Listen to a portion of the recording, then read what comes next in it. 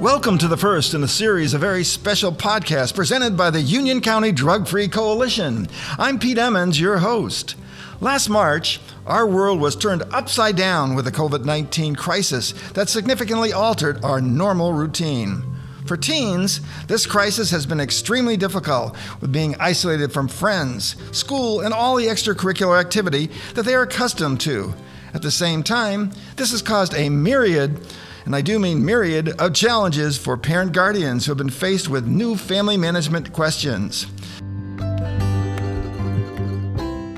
A May Harris poll conducted for the National 4-H program indicated that 7 out of 10 teens were struggling with mental health issues, and that 61% had experienced some level of loneliness.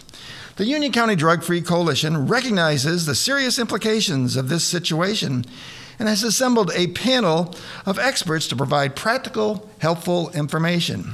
Joining us today, our distinguished show guests include Dr. Phil Atkins, Executive Director of the Union County, Ohio Mental Health and Recovery Board, Adam Shirk, Superintendent of the Fairbanks School District in Marysville, Ohio, parent and member of the Union County, Ohio Drug-Free Coalition, Christina Kesterson, parent and Union County, Ohio Drug-Free Coalition member, Rachel Baxter, the Director of Youth Services at the Family YMCA of Union County, Ohio. Well, welcome everybody to the show. Thank you so much for taking time out of your busy schedules to be here today and share your professional expertise and really help us address these critical issues. Well, let's begin our conversation here today looking at some of the basic manifestations of what this isolation with teens has really covered and caused as we've, from March, gotten into this whole situation. So, Christina, first of all, as a parent, speak to us, what were some of the initial issues when this first broke that you really had to contend with, and share with us about schedules, tech time in the house, overall motivation, those kind of factors that you had to deal with? Thanks, Pete. I think initially it was just the fear of the unknown.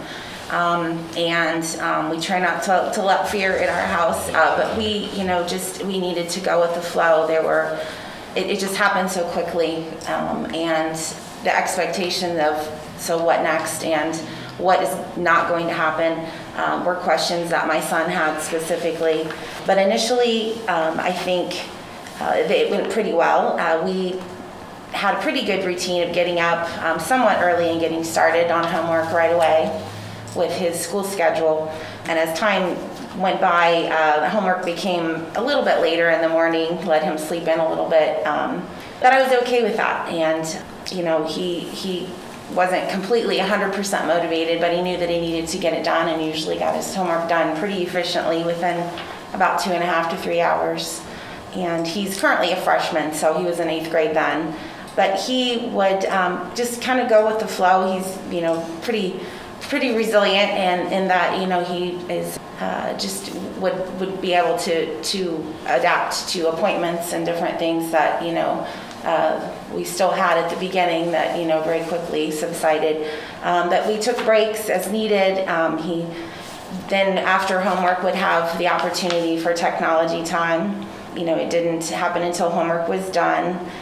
And initially, I tried to handle the amount of time that he was on there as best as I could, putting a time parameter on there. And usually it was about 2.5 hours per day.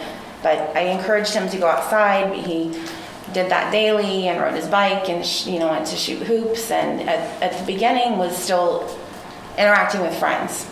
So it sounds like really he was very flexible and able to make those adaptations, without a whole lot of, well, I should say a whole lot of stress, but with minimal stress happening. Adam, talk to us about the school perspective. You obviously had to deal with major challenges when this first broke last in March. So talk to us about some of your biggest concerns with the students and some of the initial things that you had to deal with. So going back to March, I think everyone that has existed in this experience, time has been a little bit different. Is thinking back to March feels like several years ago at this point, and how we transitioned to that.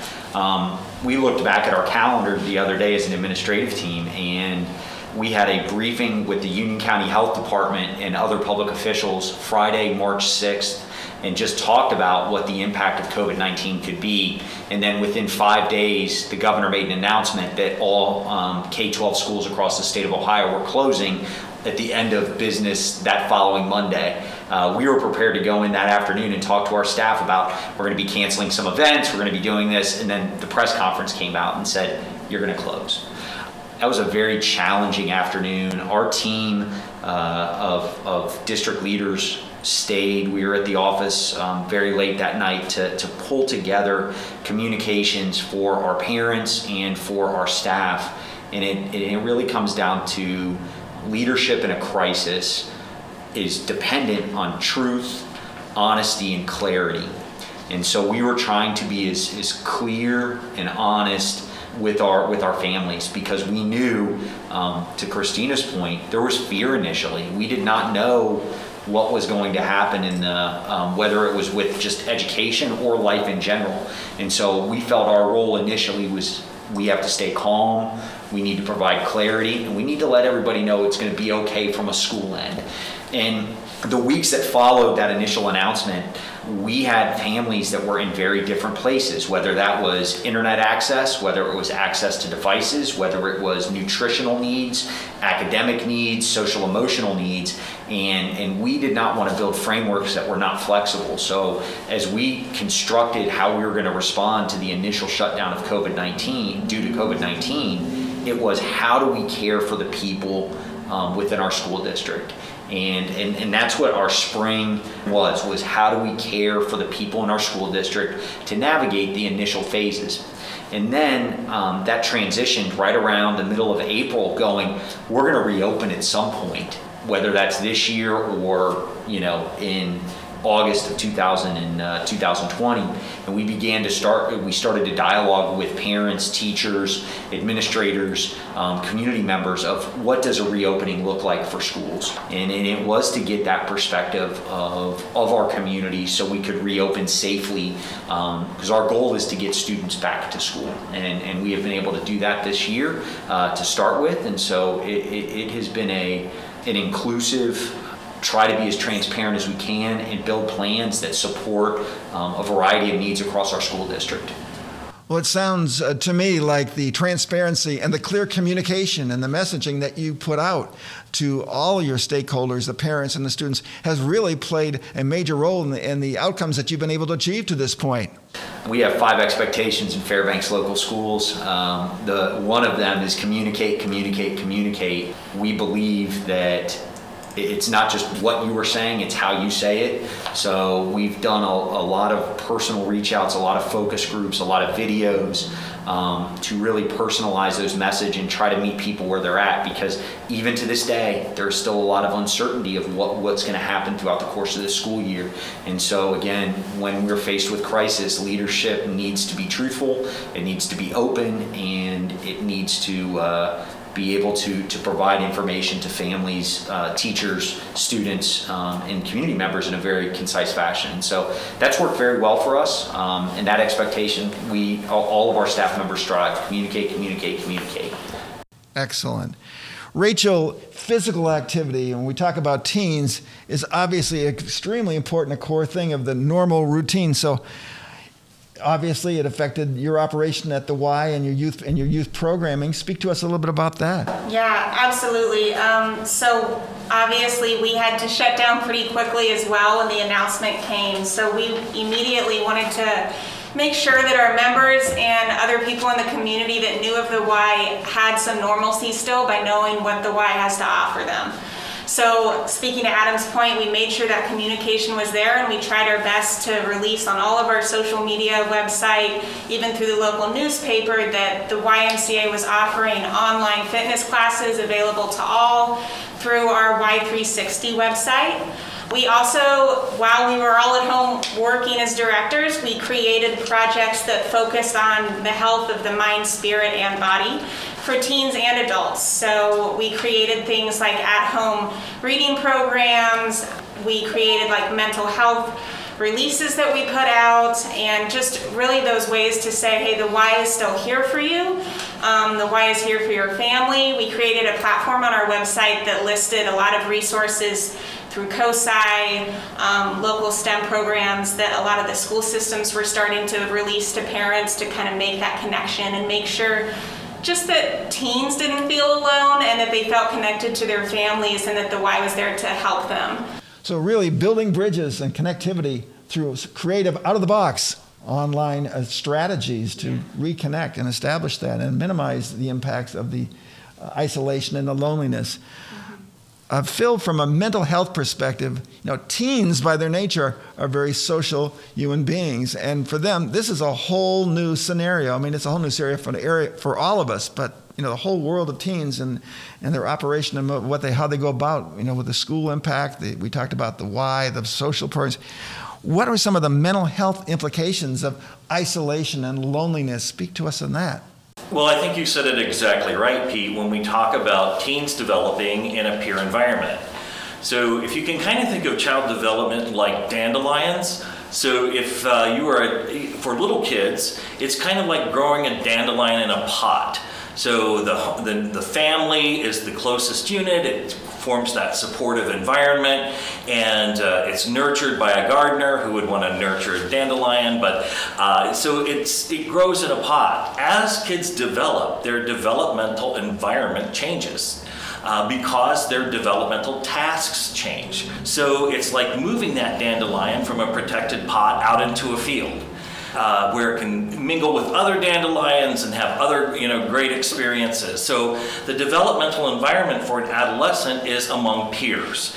And we know that kids learn their tasks. They learn how to be human beings by associating with other peers and modeling what they do, learning what they do in social situations.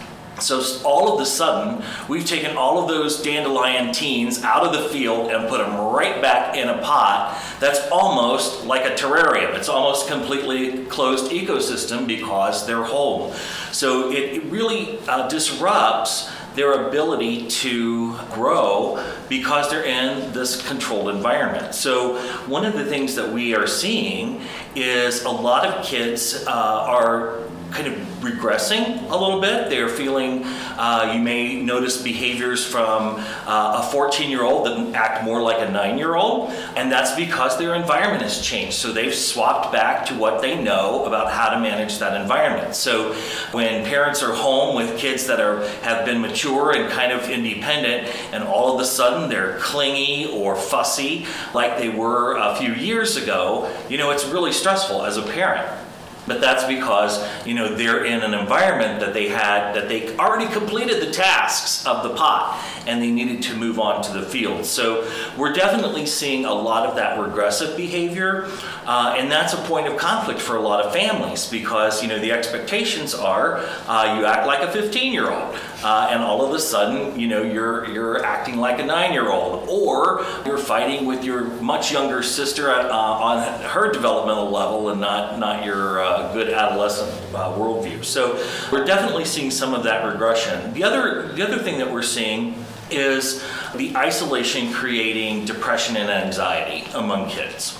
It's very difficult to be in a world where all of your support systems are co-experiencing the stress and trauma at the same time. It's not like I can go to grandma's or I can go spend the night at a friend's house, because guess what? They're experiencing in real time exactly what we are experiencing as kids. So it's really difficult to navigate this because all of the expectations have changed. So all of a sudden, you may have been a kid that had a little bit of autonomy. You may have had a couple hours after school that you could kind of schedule with friends or text or play video games. And all of a sudden, mom and dad are both working from home.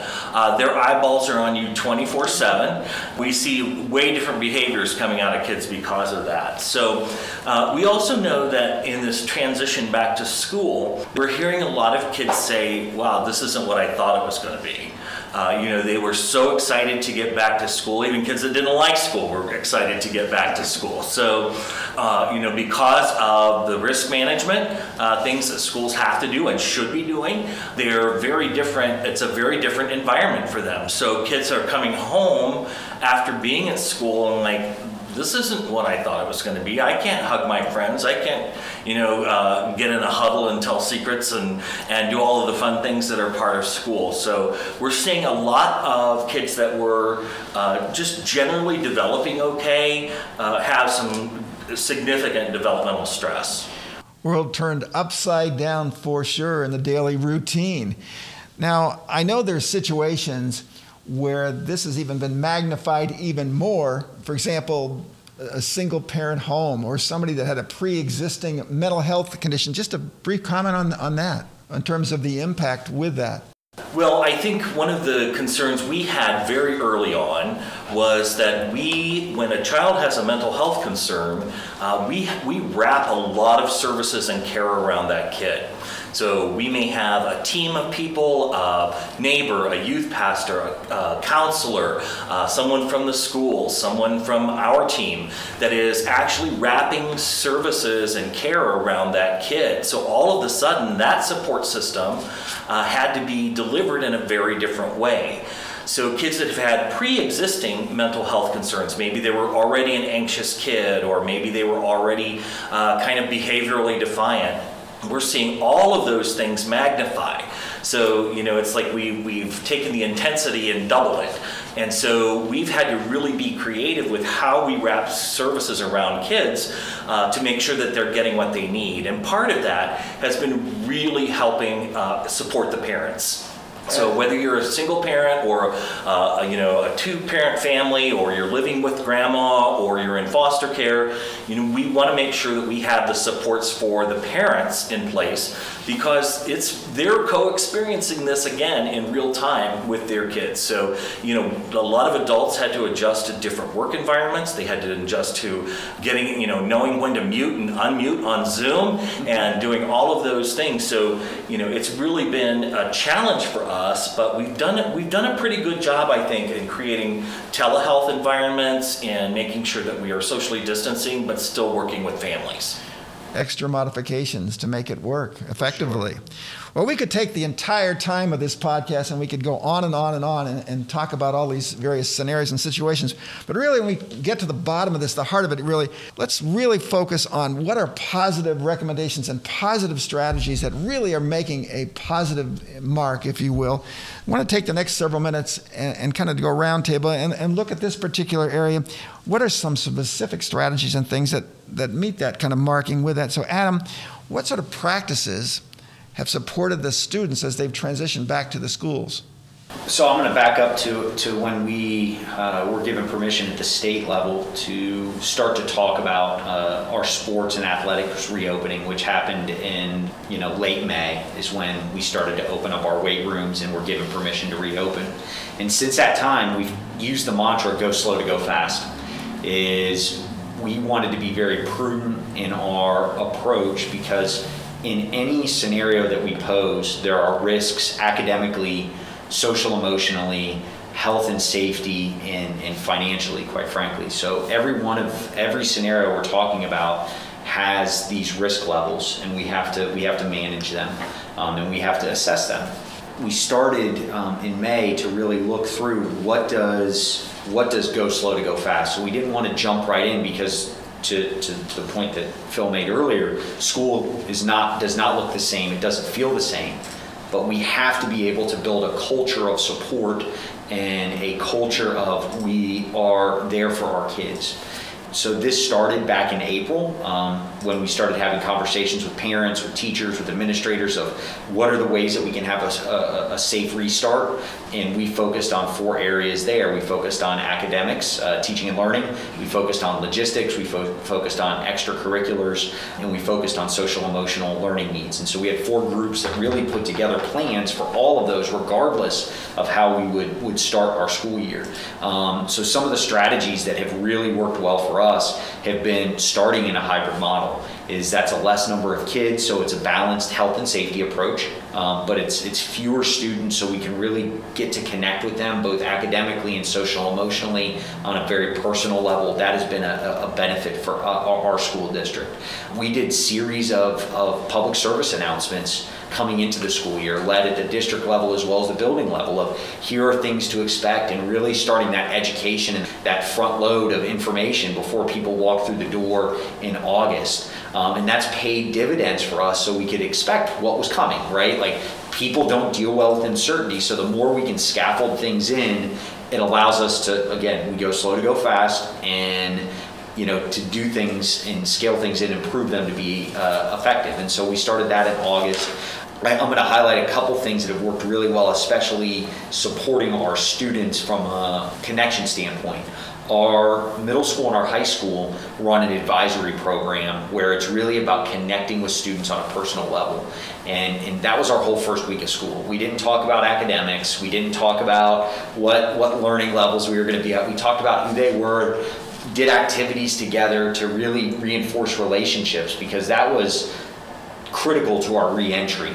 So that's been very, very positive over the last several weeks. And we're going to continue to employ social emotional strategies and learning throughout the course of this year to support our students. But that also then ties into our teaching staff, as we have to really build in supports for them. We have a partnership with Mary Haven. We have a school navigator that's in our building who is meeting with teachers regularly and other staff members regularly to just check in, to see how they're doing, what other resources they need. And so those strategies have been very, very positive. And then continuing to communicate ways of supporting students at home. And our teachers take a great lead in building routines for kids while they're not physically in the building, and employing some standard expectations that we have across classrooms to really build a level of support, whether students are there with us physically or they're at home.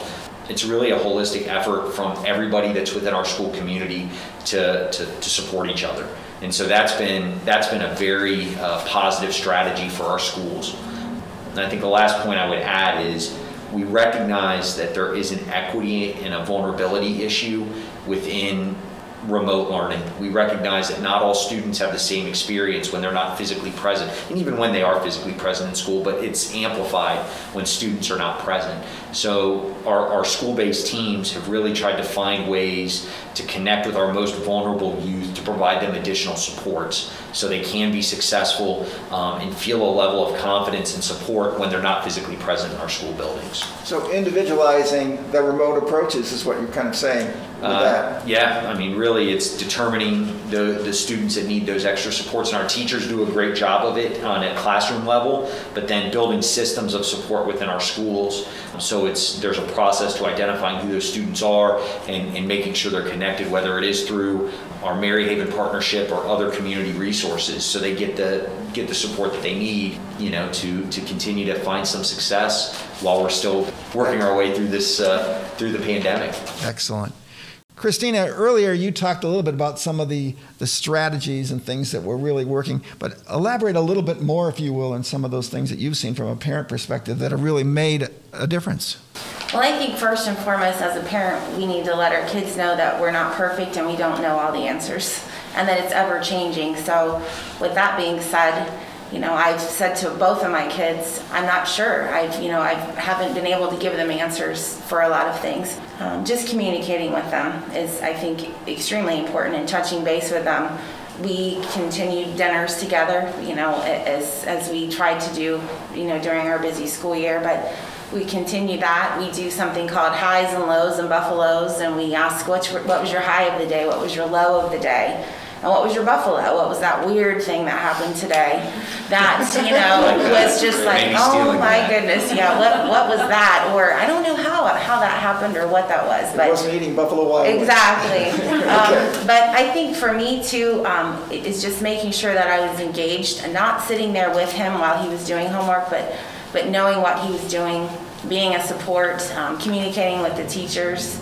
I encouraged him to take breaks as he needed to, or even a nap if that was necessary, or just have mental health breaks throughout the day.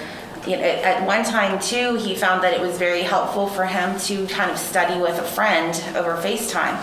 They really weren't talking, they weren't doing answers together, but they were there. They could see each other, they were both working independently, and that really worked well for him. It was kind of a comfort, I think.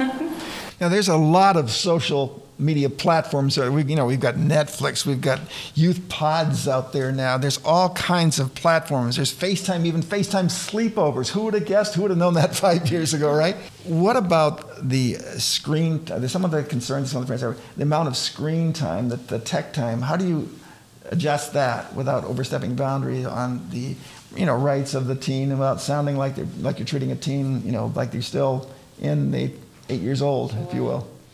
Well, I think because they had so much screen time academically, I took that into account, and when it wasn't necessary, I didn't have him on his computer, and just trying to be creative with how he was doing things, and not only just getting on to do a Zoom call with a teacher, but perhaps just emailing them instead, or just making sure that there was a balance, and that there was a balance not only with the screen time but physical activity outside, because that's really important. And I think it's what our kids need and what we needed, and we always made sure that we had that family time to go for a walk or just be outside. I think we all get complacent and don't go outside enough sometimes, especially during this time of COVID, and so we were encouraging that. But as far as screen time, he knows his limits, and he's pretty good about listening and accommodating us when we had requests. But if he needed time with his friends, we tried to make that happen in creative ways, and sometimes that was on the screen in some capacity. Right. Rachel, speak to us. Speaking of physical activity, we've kind of underscored the importance and the growth and development. A two-parter for you. First of all, what are a few of the strategies that you've done at the Y during this time? And secondly, just a couple comments of suggestions for physical activity that can be done individually as well, or out in the community, if you will. Absolutely. So at the YMCA, one of our large missions is to provide a safe space for young people. And part of that is having a safe area to be physically fit. So we've definitely incorporated all the new standards for making sure our area is clean and people feel comfortable when they come. We also offer youth orientations. So if any young people aren't very comfortable using exercise equipment or trying out something new, we have fitness directors and attendants that can help teach them those skills so that they can even come into the Y on their own to try to use the equipment. We've noticed that social isolation was a problem for kids way before COVID-19 hit, right? I mean, you had children who were super involved in school, homework, jobs, student government, and consequently they ended up going home at night and realizing they didn't spend a lot of time with their friends. So then you start ruminating on not being able to have those relationships and friendships and really feeling like you're isolated from those around you. So as a Y, we try to realize that that's always been a problem and bring it to the forefront and offer opportunities for kids to build new friendships, especially now when they're trying to find new ways to be active. So we really put out there information, like we have a lot of positions for students and young people. If you're looking to earn money while getting back to this new normal and trying to find that autonomy in your life, we have lifeguarding positions, youth sports referee positions, those fitness attendants I talked about. A lot of them are young people that are really passionate about athletics and sports, and they want to teach others how to be healthy. And then we also have our Teen Leaders Club, where kids are getting together virtually to meet and talk about community changes they want to have.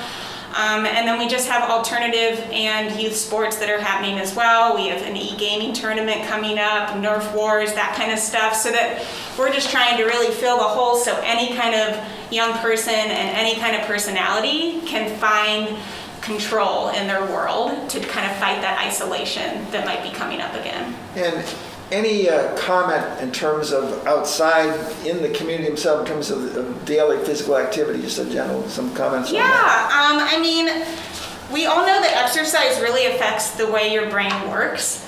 So I'd say, use those platforms like TikTok, Facebook, latch onto those trends that you see people doing. Even if you're not the best dancer, I'm not a great dancer either. But, I always say, dance like nobody's watching. Type an email or a text like it's going to be in court someday. So be smart about the parts of your life you should, but just let loose and be who you want to be, and you can always look up facts to see the relationship that brain boosting exercise can do. It can really change your neurons through neurogenesis and fight depression and anxiety without even trying that hard and staying positive. Phil, from a mental health perspective, two-parter for you. First, a few tips that you would offer for parent guardians, and secondly, for students in terms of coping with isolation and these issues. Something that I use myself, Pete, I've kind of borrowed from the recovering community, and it's the word HALT. And so HALT stands for hungry, angry, lonely, or tired. And if I can identify what I'm actually feeling, and it's usually one of those four things, and I need to have strategies in my toolbox for my own wellness, how to not be hungry, which I typically don't have problems with, but angry, lonely, or tired. And so it's really good for parents to stop and say, hey, am I one of those four things right now as I'm responding to this? Or is my kid one of those things right now as they're behaving? All behaviors communication. Our adult behaviors communication and kids behaviors communication. And very often it's one of those four things: hungry, angry, lonely, or tired. The other thing I would say for kids is we have partnered with the Union County Drug Free Coalition to create a really exciting new web page called ZoomUnion.org. And if you go to ZoomUnion.org, we have activities for everybody across the lifespan, for little kids, for senior adults, and you can log in just on Zoom Union. You can zoom in. Those activities are facilitated by professionals. We've vetted everybody. There's some really great stuff. There's yoga. There are great parent trainings.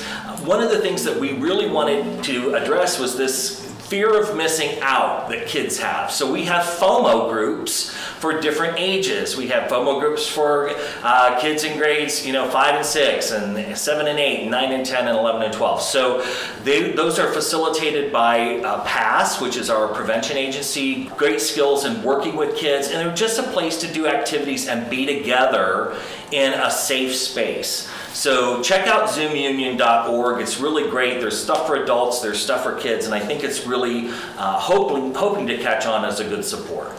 ZoomUnion.org. I had not heard of that. I'm going to have to check that out myself. It's amazing. There's stuff for us, Pete. There you go. Adam, can you share with us, and I'm sure you could fill up an entire hour with success stories, but just one shining example of a student who's really come through, shining light with being able to manage effectively everything in the transition back to school and how things are going. To your point, Pete, we have students that have adapted in a variety of ways, both big ways and small, to how we currently are operating. So I am going to focus on one. She is now a senior, and she has really shifted her academic pathways and her personal pathways based on COVID-19. So she reports to school in only one period of day when we're in session.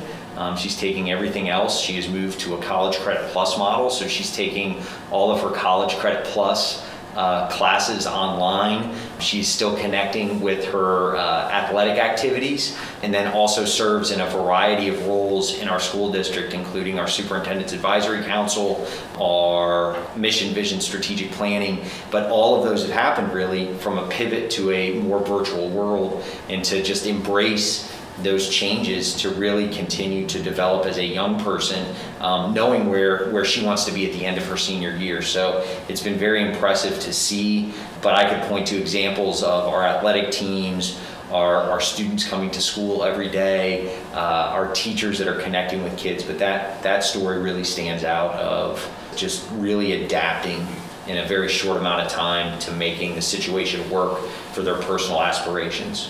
As we've had this conversation here this morning, there's a few words that stand out in my mind. I hear transparency, open communication, flexibility, modifications, individualization, all those keys to put in the toolbox in dealing with the isolation factor and helping both teens and parent guardians. This morning, and we could go on, I'm sure, easily the rest of the morning talking about this topic. There's just so much with it, but I believe we've scratched the surface, and can't thank each of you enough for your invaluable insight and sharing and taking time with us here this morning, sharing with us those strategies and things from your perspectives. And as we kind of close and wind down now, I'd ask each of you to share one very special tip for our parent guardians and all of our listeners and the teens themselves. So Christina, we're going to go around the horn, and since you sit next to the host, guess who gets to answer the question first? I think I could probably provide a lot. I have a lot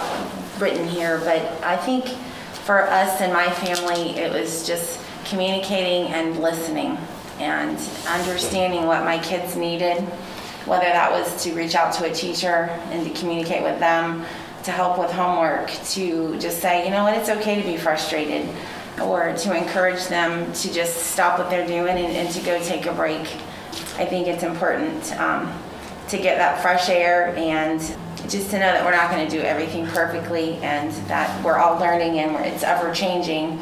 So to give yourself a little bit of grace as parents too, but also to let our kids know that we're not expecting them to jump over the moon, you know. One step at a time, one day at a time, right? For sure. Rachel.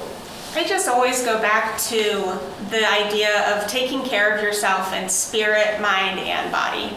So physical fitness is extremely important, but something like the pandemic that we've encountered has really brought to the forefront how that spirit and mind health is also extremely important.